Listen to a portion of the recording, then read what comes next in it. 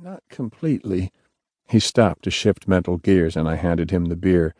He looked at it as if wondering which end to suck on, found the nipple, raised the sack, and half drained it in one desperate draught. "What was it you saw?" I asked. He had to finish swallowing.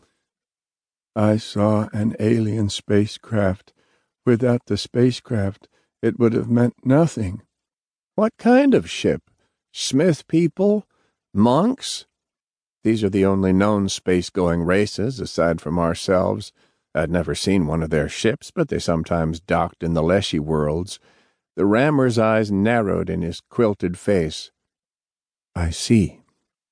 You think I speak of some registered alien ship in a human spaceport?" His voice was no longer slurred. He picked his words with apparent care. "I was halfway between the Horvendil and Cochet systems.